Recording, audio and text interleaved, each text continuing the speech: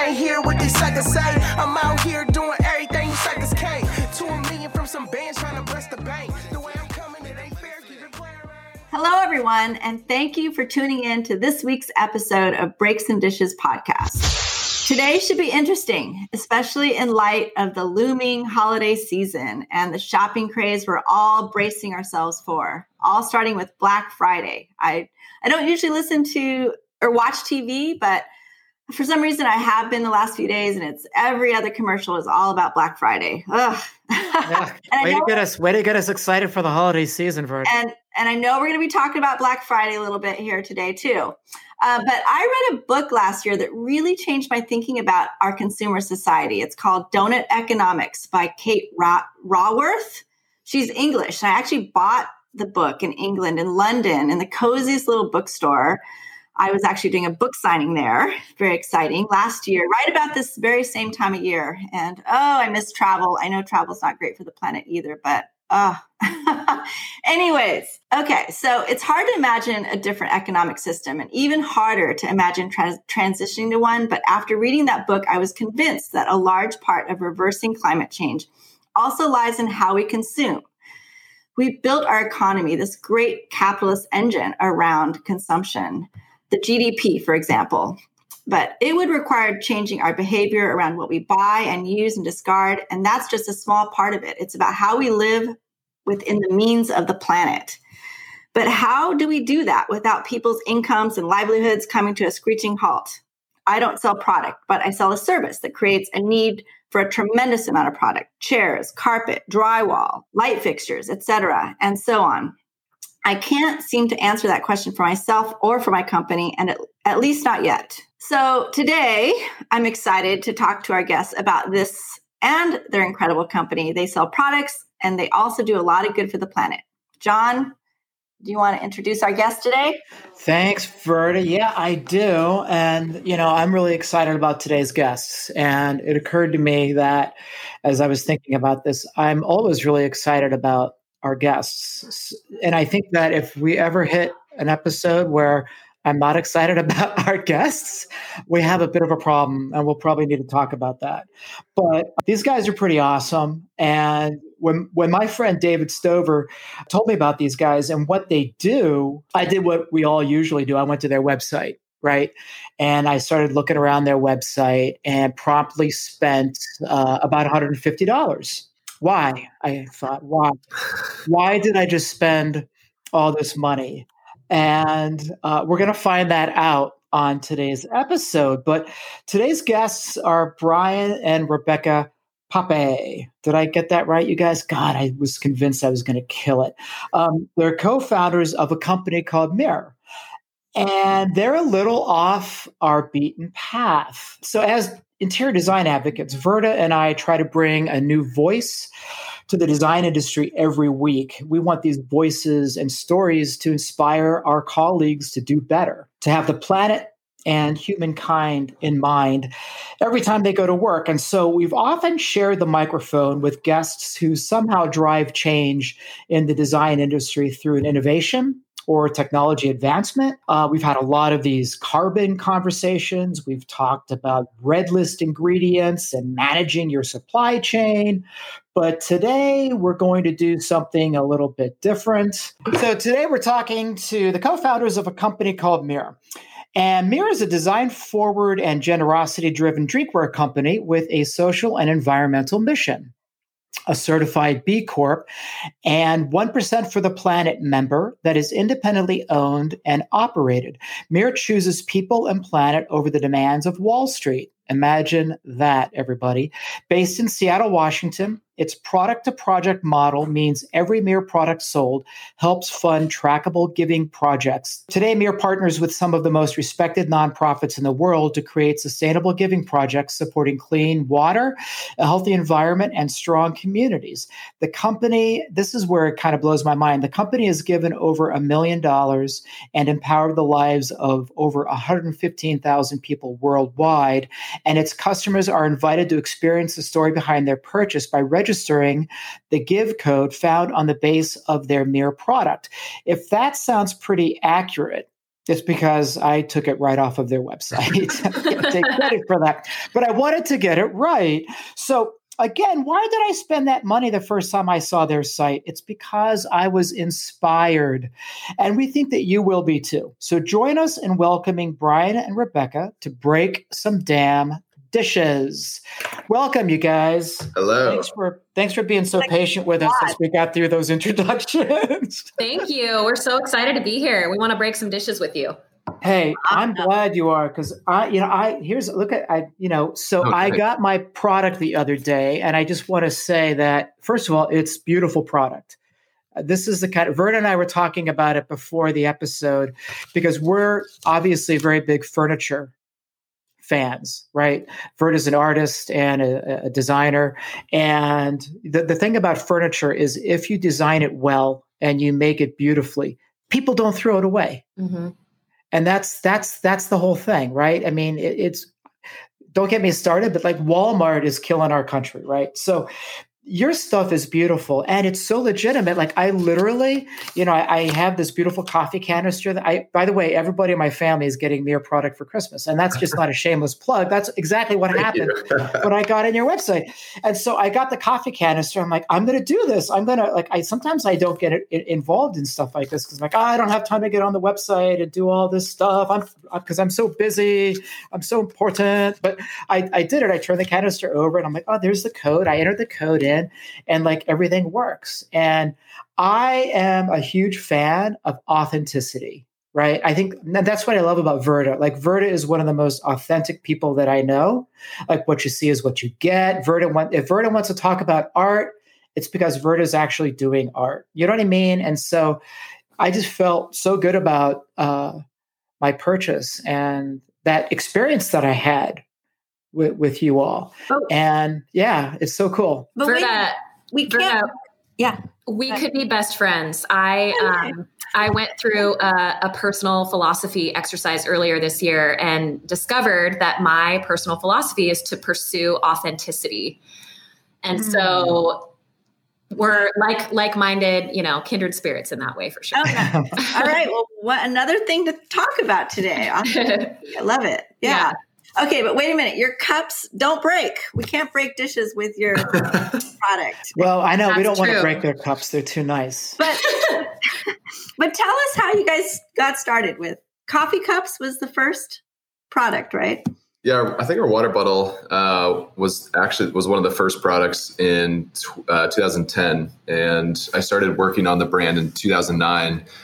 And it was kind of a culmination of personal life experiences with the really desire. So kind of the whole philosophy of MIIR is how do we merge business and philanthropy together into one kind of functioning body. And that comes from a whole host of, just like I said, personal experiences, from observing my grandfather build a company to my grandmother starting a foundation, to then kind of having a life or death ski accident, which led to kind of an awakening, so to speak, for myself.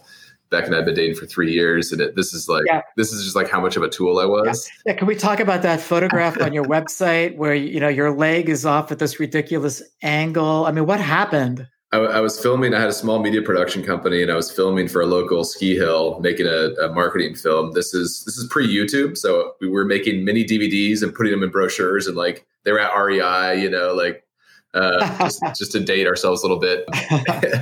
And this was 2006. 2006, right? yeah, 2006. And so I was filming, ended up taking a bad turn in kind of a sketchy area, ended up hitting a tree, broke my leg in half. And when you break your femur, the largest bone in your body, you can hit your femoral artery and essentially bleed to death internally in about 10 or 15 minutes. And unfortunately, I knew this because my roommate had done something similar a couple of years prior. Went to the hospital after a snowboarding accident. Hey, never break your femur because you can hit your artery, blah, blah, blah. As though you did it on purpose. That's kind of a good thing to never break your femur regardless of the artery. Yeah. So it was one of those things where I think if I hadn't known that, I probably wouldn't have been had as much of a clarifying moment. But I was sitting against this tree thinking, okay, this could be it. And, I was very self-absorbed in 2006. And so it kind of took, we'd been dating for 3 years. It kind of took me, sitting against a tree going, wow, I should probably wrap this up, ask Beck to marry me. We got married a year later. And then really thinking about my own personal legacy, again, thinking about what will people say about me at my funeral, very self-absorbed. I was like, nobody would show up at my funeral thinking like Bryan was a great guy or like, he'd done all. We told him not to break his femur. Yeah. So that, that was kind of a mission of like, how do I live more generously and how do I do more for just myself than just for myself? And so, at that time I was a part owner of a company called Little Hottie's Hand Warmers. We sold air activated hand warmers at like Costco and REI. And so I learned a tremendous amount about business there, from Rick, the founder. And then fast forward 3 years, we sold the company. And that's when, Beck and I really started getting to work on designing a better water bottle. And then really that passion of merging business and philanthropy. And so we kind of, through a whole host of experiences, Beck in college, this is before we started MIIR, Beck had nannied for Jason Kyler, who started Hulu. He had been at Amazon when Beck started nannying for them. He left to work on the secret project. And then we were over at their house one day and he was like, okay, you all want to beta test this thing I've been working on. It's called Hulu, And so We're watching, The Office or whatever on Hulu. And Jason had given ad space to Scott Harrison at Charity Water. And so we learned about the clean water crisis in 2010 and really thought, well, we're selling, MIIR water bottles. Let's give back to clean water. So that was really where the kind of the merge first started. So 10 years in business. Wow. It's a fast 10 years. We had big plans for a big party earlier this year, and obviously we couldn't make that happen. So we're going to be in business for 30 years. Oh, I hate to date myself like that next year. And I really hope we can have a party. Yeah. Oh, yeah. You'll have to push it out a year. Nobody will know. Yeah. It's almost like, 2020 was such a wash. You could just probably erase it from, the annals of history, right? I mean, put an asterisk by it and 2020 is 2021. Right. Yes, exactly. The new you go right from 2019 right to 2021. Yeah, exactly. So when did you guys apply for B Corp status? Now, I'm just in the throes of that right now. Actually, I've been doing it for a number of months now. It's such a process. There's a lot of categories, a lot of sections. And I'm only at about 50 points. And so I'm trying to get to 80 and it's not easy. Yeah, no, it's definitely not, especially if you're doing it on your own. I want to say we first certified in 2014. Yeah. And I wasn't a part of that, but I do know enough to know that it was a lot simpler then. Yeah, you went through the last one with our team. I went through the last one in 2018. And at that time, they increased the window of time in between certifications. So it used to be you had to recertify every 2 years and now it's every 3. Mm-hmm. And we're coming up on that in 2021 and we will actually put together a task force. So, a representative from our operations team who really knows the supply chain in and out and, all of our packaging initiatives and et cetera, will have just other kind of key stakeholders involved to make sure that we're bringing in the subject matter experts to be able to get it done. But it is a really lengthy process. Right. Mm. Yeah. And I love how you can keep trying to improve. Oh, wait, did we explain it? I keep doing this? We didn't explain B corporations to our audience. We didn't. Why don't you take a minute and do that? Yeah. Maybe, and you guys probably know more than I do, but it's a certification that Patagonia is probably the most famous company that's become certified as a B Corp. And it hits a number of, criteria to benefit people and planet. A lot of it actually is geared towards people. So transparency within your organization, doing business with people that are taking care of their employees as well. And then there's a whole environmental component. So there's a lot of categories. There's a lot. Yeah, there's like I think it's 5. It's like governance, customers, employees, stakeholders, supply chain. There's a whole host of components, mm-hmm. and you answer a lot of questions about each one of those pieces. And it's an independent certification. It can't be purchased. I mean, you do pay a licensing fee for the certification of it, but it's a very rigorous standard, and the standard moves. So it's not like a set standard. So the standard in 2014 is different. So our score was really, really high, and then it's gone down just a little bit because the bar keeps, the bar is being raised every year, which is pretty cool. Interesting. Yeah. So it's kind of this evolving component. Well, one thing you can get points for is giving back, mm-hmm. and 1% is a lot. actually to give back. And you guys do quite a number of really amazing programs that you do with that 1% of your profits. We've changed over the years. We've gone everywhere from, we started off with a certain dollar amount per bottle. And then more recently, we've transitioned to what we target about 3% of revenue every year to give away. 1% of that's dedicated to 1% for the planet, which is a similar functioning, certification. And then you give to those nonprofits, which usually benefit people on the planet. And then outside of that, we're funding different grant organizations that have social and environmental missions that are aligned with our mission. Mm-hmm. And so, to that extent, we've been able to grant, we just crossed granting $1.5 million since 2010, which feels like something. We're so proud of that. I mean, we're a relatively small team. We're privately owned, as you mentioned in our introduction. And to be able to achieve that number as a collective body through all customer purchases is just so incredible to us. We're in awe of it when we review those numbers every time. It's so. I wonder, do you think you could do that if you were a publicly held company? I mean, I don't know. It's such an aggressive, like what you've done is, I don't know. I feel like there's I have this mental image of all these stingy shareholders going, "What are you doing giving away 3%? By God, we're not going to be competitive anymore." Yeah. So, I mean, you probably even get sued. I mean, from like a fiduciary standpoint of how the public market views, fiduciary standards, it could be potentially to have a lawsuit of shareholders saying that you're not being responsible to the shareholders. We look at stakeholders, not shareholders. So I think, it's one of the advantages. Two of our competitors are publicly traded. Yeti and Hydro Flask are both publicly traded organizations. Based on the stats on one of our competitors' websites, we've given the same amount of money to nonprofits. They're a $400 million company, and we're nowhere near that. That's what's great about being independent, similar to Patagonia, is we choose our own direction. We get to operate how we'd like to. And we get to attract people like you, John, who are inspired by the story and the mission and the way that we've structured the organization, Yeah. It's just such a different experience from the competitors that we've identified. Yeah, I think that, it's interesting. You make stuff and now you have to make stuff responsibly. Like, how does that even work these days? And I think that you pay a lot of attention to that life cycle of your product, right? You put a lot of time into that. Yeah. Absolutely. Do you guys remember that Patagonia ad? How many years ago was that? And it was like 15. Slogan was "Don't buy this jacket." That's sort of how we view our products, right? So it's like, buy the bottle and then use the bottle for as long as you can until it isn't functional, which really doesn't happen because it's so durable.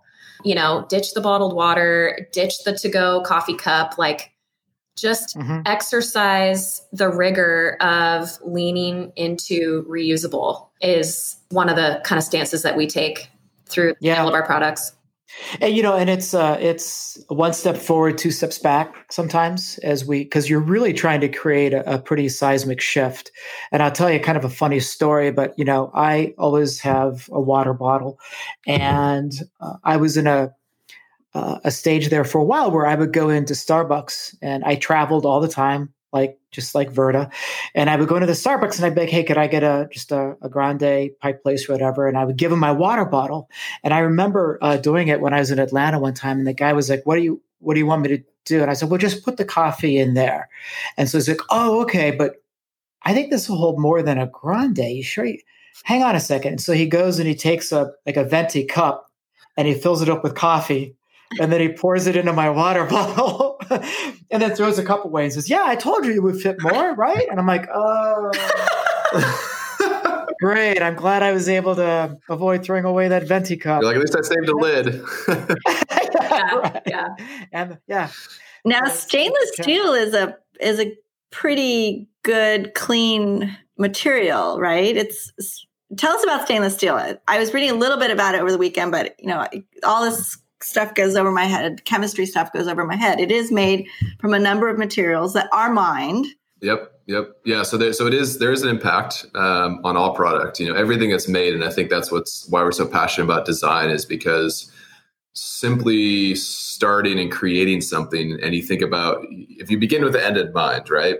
Great philosophy of Stephen Covey is that you can avoid a lot of things, whether it's throwing it away, disposables, all the things. So that was part of the reason we chose stainless steel from the very beginning of MIIR, was looking at in 2009, 2010, there weren't a lot of drinkware companies on the market as there are today. And there were some plastics, a lot of plastics. There's some aluminum. Aluminum, you actually have to coat with a plastic liner. So there was a very popular Swiss water bottle company that was aluminum. It used to be a fuel canister for backpacking, had an internal coating of plastic, which had BPA in it. So there's a whole host of issues with that, just from a safety perspective, as to why we chose stainless. Same with some of the plastics. There was a lot of BPA, bisphenol A. There's a lot of stable plastics now, which are great. And so we've intentionally chosen stainless steel for its durability. It's used in hospitals, surgeries. It's very safe. You can clean it very easily. It's really a great product. You do have to mind some of the components of it, and it kind of depends on the product. Bottled water, I think it's like a 1 to 100 ratio, roughly speaking. For if you used 100 bottles of water, just disposable. It's the same environmental impact as one bottle. So as soon as you like transition over, which if you're drinking 8 ounces 8 times a day, 60, so that's 64. So basically, if you drink bottled water, which shockingly some people just only drink bottled water, that's 2 days of bottled water, and you switch over to a reusable bottle, you've already kind of reduced your impact. So it sounds like a big ratio, but in fact it lasts. It goes by quick. Yeah, I still have a bottle from day one. So one of my first productions. We found out the other day, which I didn't realize. I always looked at aluminum as being a very good sustainable material to use because it's so recyclable and it's so valuable as a recyclable resource, but it actually has a really large carbon footprint. A lot of carbon offset. The production of aluminum is very energy intensive. It is highly recyclable. I can't remember what the stat is. I want to say between 50 and 50. I know 50+% of recycled of aluminum is recycled. So there's not necessarily a lot of new aluminum. It can be almost infinitely recycled, which is pretty cool. So there's that benefit of it. So, what about stainless steel? How do you recycle that, and talk about it? We're always talking about take back programs because that's a big deal for us. Carpet especially is a big one, and we were talking to somebody a couple weeks ago that actually is starting to create a take back program for drywall, which is very complex to recycle. Yeah. Construction materials are complex because you have to sort them and mix materials and that's very, very difficult. Yeah, it can be recycled. It depends on the recycler. It can be salvaged. It's either melted down or it's compressed. We're looking at actual kind of our own take back program. So we launched a reclaimed line in January of this year. And so it's just in its infancy. And essentially we're looking at how do we make other products from the vessels, whether it's reusable, whether it can be cleaned or entered back into the marketplace. If there's a misprint or a slight imperfection, a lot of companies will just toss it out. And so we're actually looking at a whole marketplace of kind of imperfect products, which, again, as if you're beholden to shareholders on the public market, they might not be a fan of you selling a discounted product because there's imperfections, right? And so our advantage is that we could actually look at creating a marketplace on our own website around it's been damaged in shipping. Are you willing to buy it for a few bucks less? Probably. We're also we have a new candle line, which sounds like drinkware and candles. What? But we, a lot of camp cups that maybe aren't able to be drank from whether the vacuum insulation has failed or it's been damaged in shipping. So we actually worked with a local candle maker in Seattle to produce these really amazing smelling candles. The wax is obviously poured into the camp cup. The wax is poured into the camp cup. So we're looking at all these different ways that we can kind of reuse stainless steel in a way that becomes useful. Well, and use of imperfect product and getting it out there, not worrying that it's going to implicate your brand into something that's not perfect. It's great, right? And I can't help but think about Rudolph the Red-Nosed Reindeer and the Island of Misfit Toys. I mean, they were basically having the same problem, aren't they? But I want you to talk a little bit about some of these social causes that you are helping, because I think it's really an amazing part of your brand. And do you vet them? Like, how do you find these causes? Because it's not to keep going, and you track everything so beautifully, and it's such a legitimate effort that you're making. Thank you. Yeah.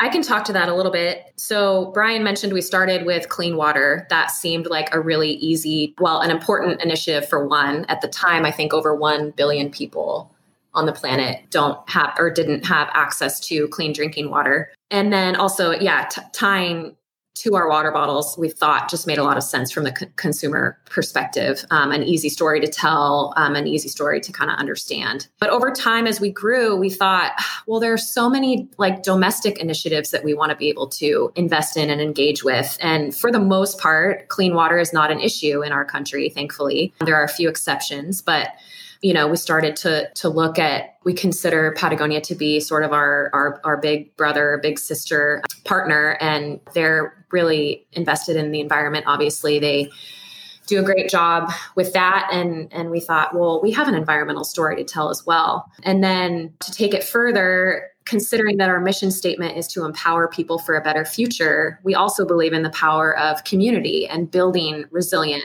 and strong communities. And so now we kind of have this 3-prong approach: clean water, environment, and community, that allows us to give domestically and internationally as well.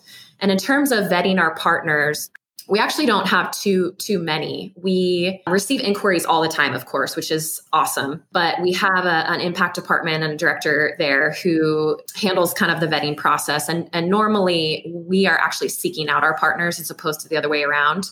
Every now and then an interesting, prospect will kind of come in, and we have to make sure that the fit is right and that they have, a track record of proven history and that they're pursuing their work in a way that that we believe in and that kind of aligns with our values, including transparency and sustainability and these things. But it's worked really well for us, and I think it also kind of applies to more people. What's an example of a partner that you've been inspired by lately? I mean, some of my favorite ones are local. We've if you go to the archives of MIIR, we actually produced bicycles at one point.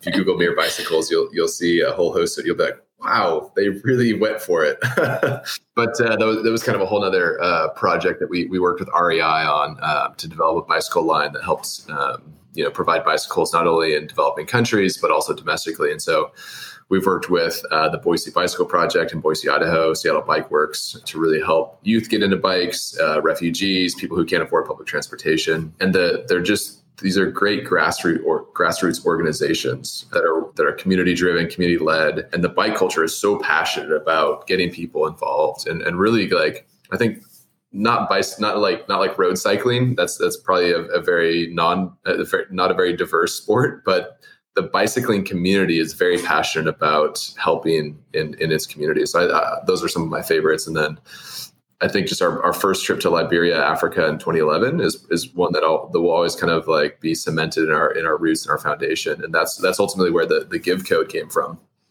Beck and I were in there. We were over there 2011, and we came back from that trip. And one of our friends who bought one of our first products, we were showing him photos, and he said, wow, this is really incredible. The bottle that I purchased from you all helped fund these clean water projects. And that's when a huge light bulb went off, in that no consumer brand at that time had really connected the dots between the grant making, if they even were doing grant making, and the product they were manufacturing.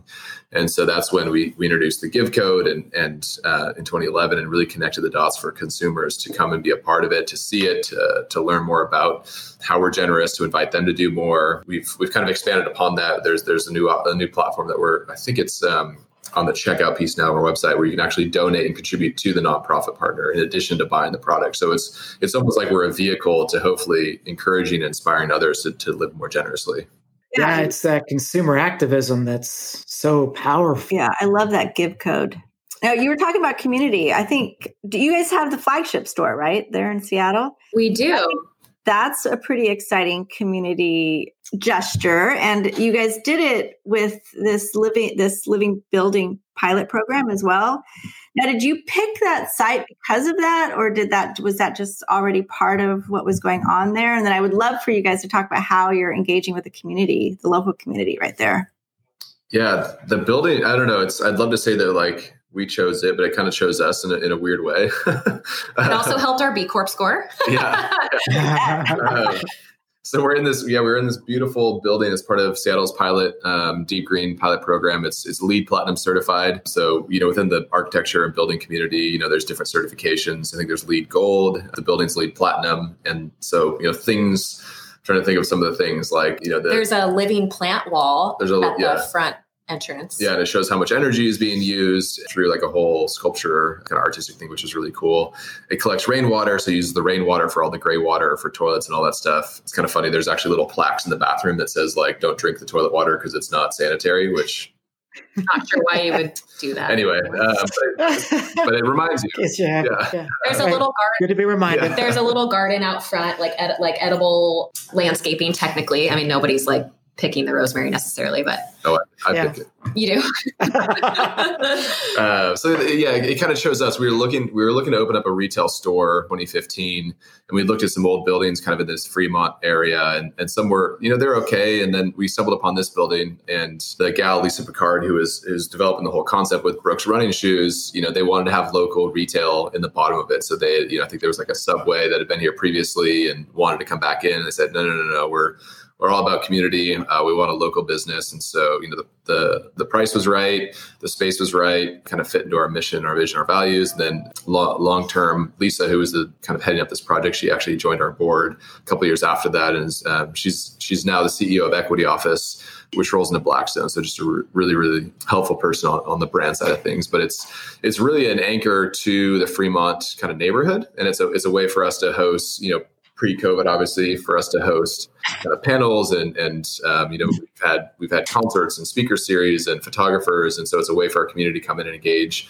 around whether it's a fundraiser, Protect Our Winters, which is a great nonprofit that we're partnered with. So that's kind of been the focus of it, and then just in the essence, be able to serve our customers beverages that they would consume out of their MIIR product. So we have beer on tap, wine on tap, full espresso bar, pour over coffee.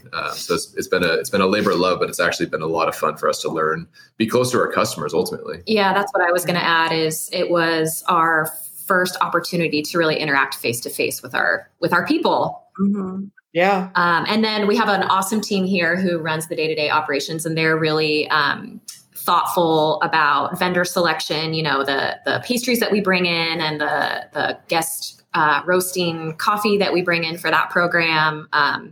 It's been really cool to kind of hand the reins over to them and see what they've been able to do with it to create a really inclusive environment here. So, well, I love the Fremont neighborhood, and I haven't run across your shop. I actually was there over the last few years installing an art piece. Well, designing an art piece, and then the install taking forever, but it just completed just a month ago. Nice. And it is over by where the troll is. Mm-hmm. Yeah. The library. It's right by the library. We're so close to that. We're a stone's throw away from there. Yeah. Okay. Well, I didn't get to go see it because of lockdown, but I'm going to get up to Seattle, hopefully, who knows when, but I want to see it installed. I haven't gotten it installed, but I'll send you the address so you guys can. Yeah, we'd love to see it. Yeah. That would be amazing. It's on an apartment building. It's two exterior walls of an apartment building. Yeah. Okay. I haven't even seen it yet, Verda. You need to send me pictures. I was supposed to send you pictures. Sorry, John. Yeah. She's been talking about it it's been a long time coming, that art project. So Bryan and Becca, you guys, I think it strikes me, Bryan and Becca, that you guys are you seem to be fearless. It's almost like, oh, well, yeah, sure, we'll make bikes. Oh, yeah, sure, we'll open up a retail front. Oh, sure, we'll start a podcast. Yeah. You guys have a great podcast. Empower. Yeah. Oh, thank you. Yeah, really. Oh, my God. Yeah. John, I know, sorry to interrupt, but I was listening to you, Bryan, talk to the founder of Blue Bottle Coffee. Yeah, and I was driving, and I so enjoyed that episode. I felt like I was sitting in South Korea with you all in that coffee shop, and I was just transported to a whole different place. I loved it. Anyways, go ahead, John. That's the way it's supposed to work, right? That's how it's supposed to. I was so bummed that I couldn't be there. I'm like, come on, South Korea. Gotta invite me next time. That was a fun one. I had to fly to Korea to interview founder of Blue Bottle. Oh man. I feel like you probably could have done that remotely, Bryan, but Well, it's good to get a trip out of it. They were expanding to Korea. So, we needed to support our great customer and, be there for the launch and the whole thing. So. Yeah. But I got to say, between the two of us, Bryan is definitely the risk taker and kind of the dreamer. So he comes up with these ideas. And then eventually I come in and kind of temper it a little bit, or, I push back and then we kind of end up in a good place. Or you're like, we should not sell bikes anymore. Yeah. But I don't know. Are you fearless? Do you describe yourself that way? Is that a spirit, that you tend to have? I think so. I think there's a difference between like fearless and careless. I think careless is like not planned out or not strategic, or not thinking about it. I mean, certainly the cafe, we probably opened up a little bit early in the history of the brand. We were just, not just getting going, but like 5 years, we really were kind of in that, high growth, but still like, just you're plotting along, cash is tight. So it was probably a little early in the brand, and yet we're in an amazing location now because of the timing, right? Seattle was super expensive. We'll see how real estate shakes out after COVID, but we got in kind of early. The bike thing led to a whole host of business opportunities with a lot of other customers. So it wasn't specifically Starbucks. We actually, fun fact, we made the first bicycle for Starbucks coffee, which is, you're like, wait, why does Starbucks have a bicycle? Howard Schultz. So in Seattle, that's the first kind of roastery concept. So Starbucks has developed these roasteries all over the world where they're actually roasting coffee on site. And so the first one is in Seattle, kind of just a little bit north or just a little bit outside of downtown from their first location. And it's it's absolutely stunning from an architecture perspective. It's absolutely mind-boggling. Have you been there, Verda? No, I haven't. Okay, it's you like have the to Willy go. Wonka of coffee. They have coffee tubes from the roastery that sends the coffee to the coffee bar, and it's the whole thing is. There are copper finishes everywhere. It's just a labor custom of woodworking. love. The whole thing is quite incredible. And before they opened, Howard Schultz wanted a bicycle within the place, and the team was searching everywhere. It was like 3 months before opening. Nobody would make a bike for him in that short amount of time. Yeah. So they, one of our friends knew somebody. We got contacted, and we ended up, when we were making bicycles, we actually ended up pulling it off for them. So we actually made the first bike for Starbucks. Now we have a beautiful relationship with them over in Asia as well. So it's been a lot of fun. Yeah, I love how you're integrated. Your product's integrated with this coffee experience, Blue Bottle, and some of these others. Yeah, it's really great. What I wanted to give Bryan a chance to talk a little bit more about, because I remember when we were talking to him the first time, Bryan and Becca, behind you is sort of your motto, and Verda called you out. She called you out, and I was like, oh, Bryan, I'm sorry. She's being so rude. She's really unpredictable that way. But she called you out for using the word. Yeah, she called you out for using the word better. Right? Yep. She's like, come on, man. Like, that's the best you can come up with, is we want to make it better. Yeah. But I thought you had a really good, I love your take on that. And I wanted to sort of give you a chance to talk a little bit about that. What does better mean? Yeah. What the hell, man? Beck's our English major, so maybe we could have come up with a better word. As I said the word better, but so we've said it about 7 times now. Yeah. So our mission, internally, our mission is, we exist to empower people for a better future, and the comment was better. It's just kind of blah, like it just seems like so blasé and just kind of vague. And I said we chose it intentionally because it's about a journey, not a destination. We don't exist to empower people for the best future. I don't think we're the best company. Are we better than we were in 2010? Absolutely. Are we better than we were last year? Absolutely. And so it's about that. It's kind of it's really, I think if you at first blush, you're probably like, oh yeah, it's kind of vague. But when you actually start to like think about the word better and improvement and a journey, not a destination, I think it's actually quite inspiring to think about that continuation, and really a mission statement should never be achievable, right? If it's actually a really well crafted and adhered to mission, we will never achieve that. And it can be daunting. But that's where I think the word better comes in, because it's actually, it's right here. It's, I know, right in between. If only we were on video. And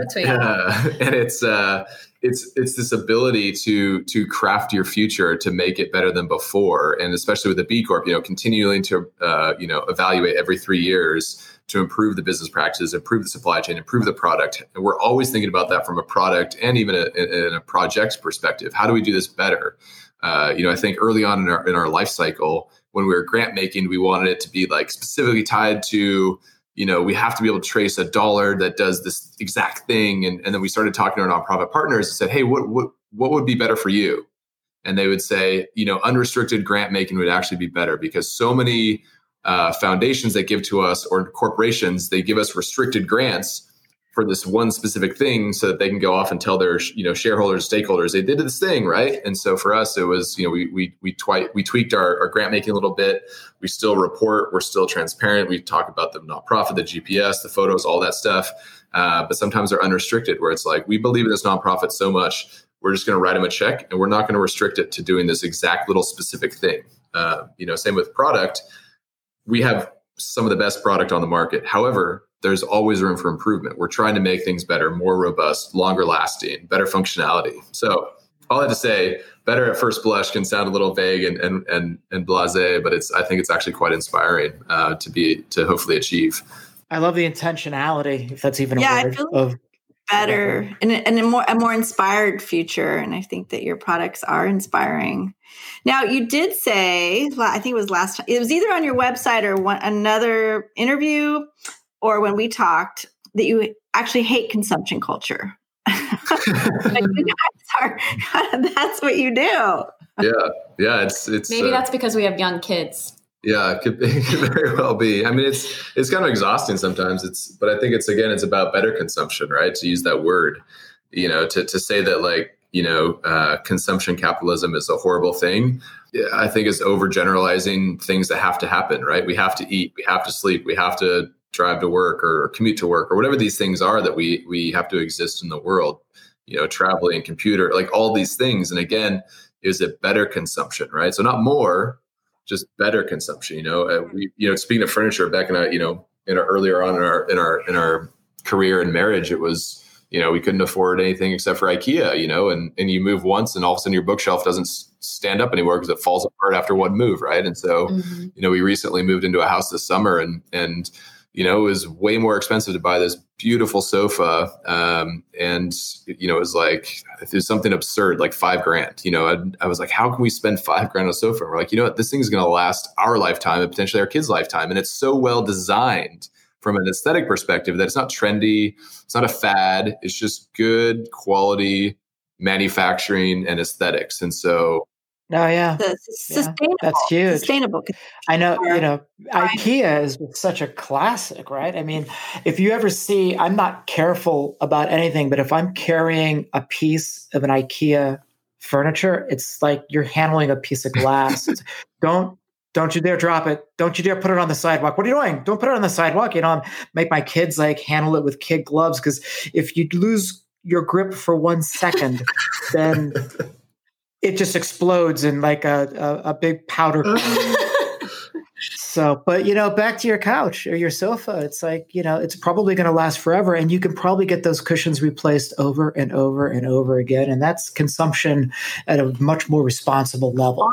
And I want to also give you a chance to talk a little bit about culture, Bryan, because when we were talking to you, you said, culture eats strategy for breakfast, which, I wrote that down, and I love it. Talk about that a little bit. Gosh, it's been an evolving journey for us. Beck can attest to it. From, the first, 3-4 years, there was only like 1 to 4 of us, from myself to a couple of employees, starting to build. And then as we ramped from 2015 on to this year, we've got 50 plus employees globally. We had an office in Boise, Idaho, pre-COVID. So we do have employees in Idaho, Washington. We have an office in China with a team there that works for us. And so there's, we have a diversified staff across the world. And so how do we centralize our culture into things? And it goes back to mission, and it's been an evolving journey. And, some of the wisdom from Lisa Picard, who I mentioned earlier, really helped us craft our values into practices. And so we call it the MVP, which is mission, which is we exist to empower people for a better future.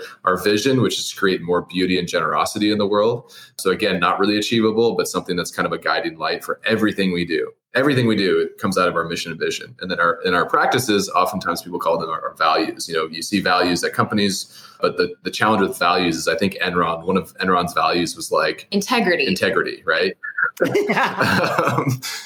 Well, I mean, that should be all of our. Yeah. And so that, it's a misnomer, but practices are things that are living and breathing within your culture.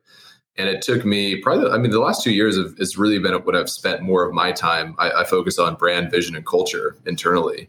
And so culture for us has been, I used to kind of just think it was everybody's responsibility. And it is, everybody needs to be accountable to our culture, but it has to have a leader and it has to have a strategy, which I kind of took for granted and just thought it would naturally evolve. And you have to be really intentional about how you live into these things, your practices, from your meeting cadence to how you reward people, to your pay structure, to benefits, to how you live and breathe.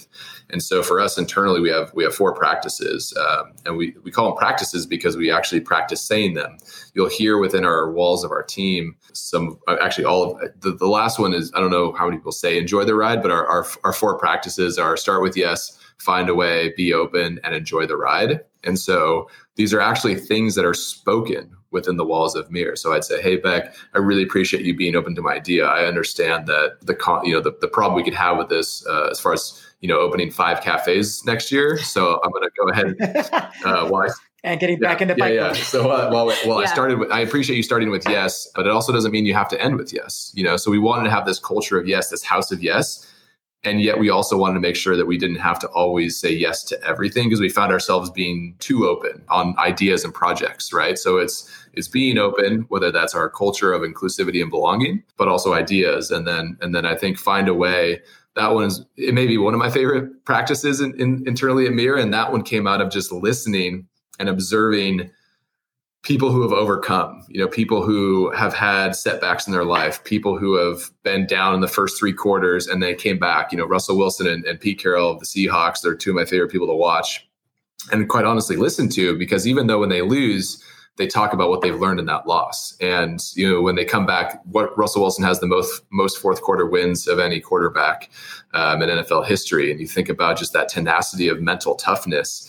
And then you see these videos from them in the locker room, and Pete Carroll's like, "Can you win the game in the first quarter?" And everyone's like, "No." And second quarter, no. Third quarter, no. "Can you win in the fourth quarter?" Yeah. And they're all like, so I think find a way is such a great, especially for entrepreneurs and startups, it's such a great practice to be in that mindset. So I think culture is super, super important. And Beck, have you been able to incorporate authenticity into your core values? Oh, for sure. I think authenticity is woven into each one of our 4 practices. I certainly feel it with the interactions that I have with the team. We also just went through a 4-day session with a contracted agency, and the program was called Managing with Heart and Mind. And we covered a wide range of topics, but in this virtual environment that we all find ourselves in, it was such a great way. The entire company attended, and it was such a great way to stop the work and talk about things like, how do we communicate? How do we offer and receive feedback? How do we deal with power differentials in an org chart that requires that one report to another? And we saw a lot and heard a lot of just authentic language and thoughts and questions kind of coming out of that series. So that was hugely beneficial. And it's content and material that we can refer back to. And we kind of have established this common language that we're all able to operate from. So yeah, if a MIIR, we call ourselves meerkats, and if a meerkat Wait. You can't. I love it. Why a meerkat? You say meerkat, it doesn't induce any feelings of terror. Or we should Google meerkat. Like, I see myself as a lion. They travel in packs. A meerkat. They all look out for each other. They're adorable. Oh, they are cute. Yeah. All right, I'll give you that. Our entire staff is adorable. They are. Why do you call yourself meerkats? Oh, it's just funny. It's MIIR, and meerkats are an animal, and they all, when you see the classic photo, they're all kind of like perched up, and they got their head on a swivel. And then we have an internal MIIR camouflage, so it's like meerkats camouflage, so it's meerkatflage. I don't know. It's just kind of an internal thing. It's hilarious. Well, I lost my train of thought, but anyway, meerkats. All that to say, I think every meerkat knows that we are on a journey of authenticity, transparency, sustainability. It all kind of goes hand in hand. So I hope that's felt throughout the organization. Yeah. I love how you call it practices and not values. Or I mean, they're your core values, but you call them practices. So you're trying to practice them every day. Where I'm working on reimagining our core values and mission and vision right now to incorporate more planetary responsibility. Yeah, just like you've done. And selfishly, I really appreciate that our practices translate over into our personal lives as well. Our daughter recently said, "Find a way." I can't remember what the context was, but it's so awesome when the language starts to really kind of take hold and it's applicable anywhere, not just in this place of work. She's a MIIR cat too. Yeah, she's a MIIR kitten. All right, possibly the last question, unless John has one, and I give you the option. What's your moonshot, or what is the most pressing problem that we're facing? There are so many that you would like to solve for. Ooh, gosh, there's so many. Well, I feel like I can actually say this because you threw some fade at better. I'll throw some fade at moonshots. I think moonshots are like a little ridiculous in the sense that I think, for like, whether it's, vaccines or landing on the moon or some of this like really extravagant stuff that could help. I think for the most part, it's really about pragmatic innovation and pragmatic progress, meaning you gotta have that North Star, which is more around the mission. And so being really, really focused on that mission, I think moonshots kind of get us in trouble with like the WeWorks of the world, where there's like such extravagant ideas and such fabricated value and monetary worth out of the valley that could be a potential issue. I think more. I think we have so many passions around social and environmental causes. We're certainly passionate about getting businesses to, be a bit more responsible about how they think and how they operate in the world. And we hope to be a model and to continue to be better as a company. I think, I don't know how this translates in the next year or two, but it might feel this way because of social media, but our culture, especially in the US, feels so divided, politically and just around all these things that are potentially hot topics. And I just, we as a brand really want to be hopefully that beacon of uniting folks around a common goal of being better, as vague as that is, but just really, really empowering people and inviting people in from kind of both sides of the aisle to be a part of something that is not political. It's just about being better for the environment, being better for each other. Mm-hmm. Obviously, better is a very, very broad term, but I think from a broad perspective, like just being decent and being human. And it kind of goes back to our namesake, MIIR. It's made up. So it's a completely fabricated word. But there's two kind of connotations. MIIR in Eastern European languages means world, peace, or good. And so, we've really seen that as we've pre-COVID traveled the world. We've seen so much good. We've seen so much intensity, from folks from Myanmar to Liberia to the US to Boise. I think genuinely people want to help others. And so being that beacon of light of let's not destroy others. Let's not tear people down. Let's build people up. Yeah. And I have to admit, I'm a bit of an idiot because I didn't make the connection between meerkat and MIIR until Bryan just said it again. Oh, there you go. That's why I was like, why meerkat? I don't get it. Why meerkat? So good. Meerkat. Why? I'm so stupid sometimes, Verna. No. Well, thank you guys. Yeah. Well, thanks for having us on. It was really fun to chat with you for a little bit and get to know you. And I'm sure that Verna and I will be back on your website before too long because it's such amazing stuff.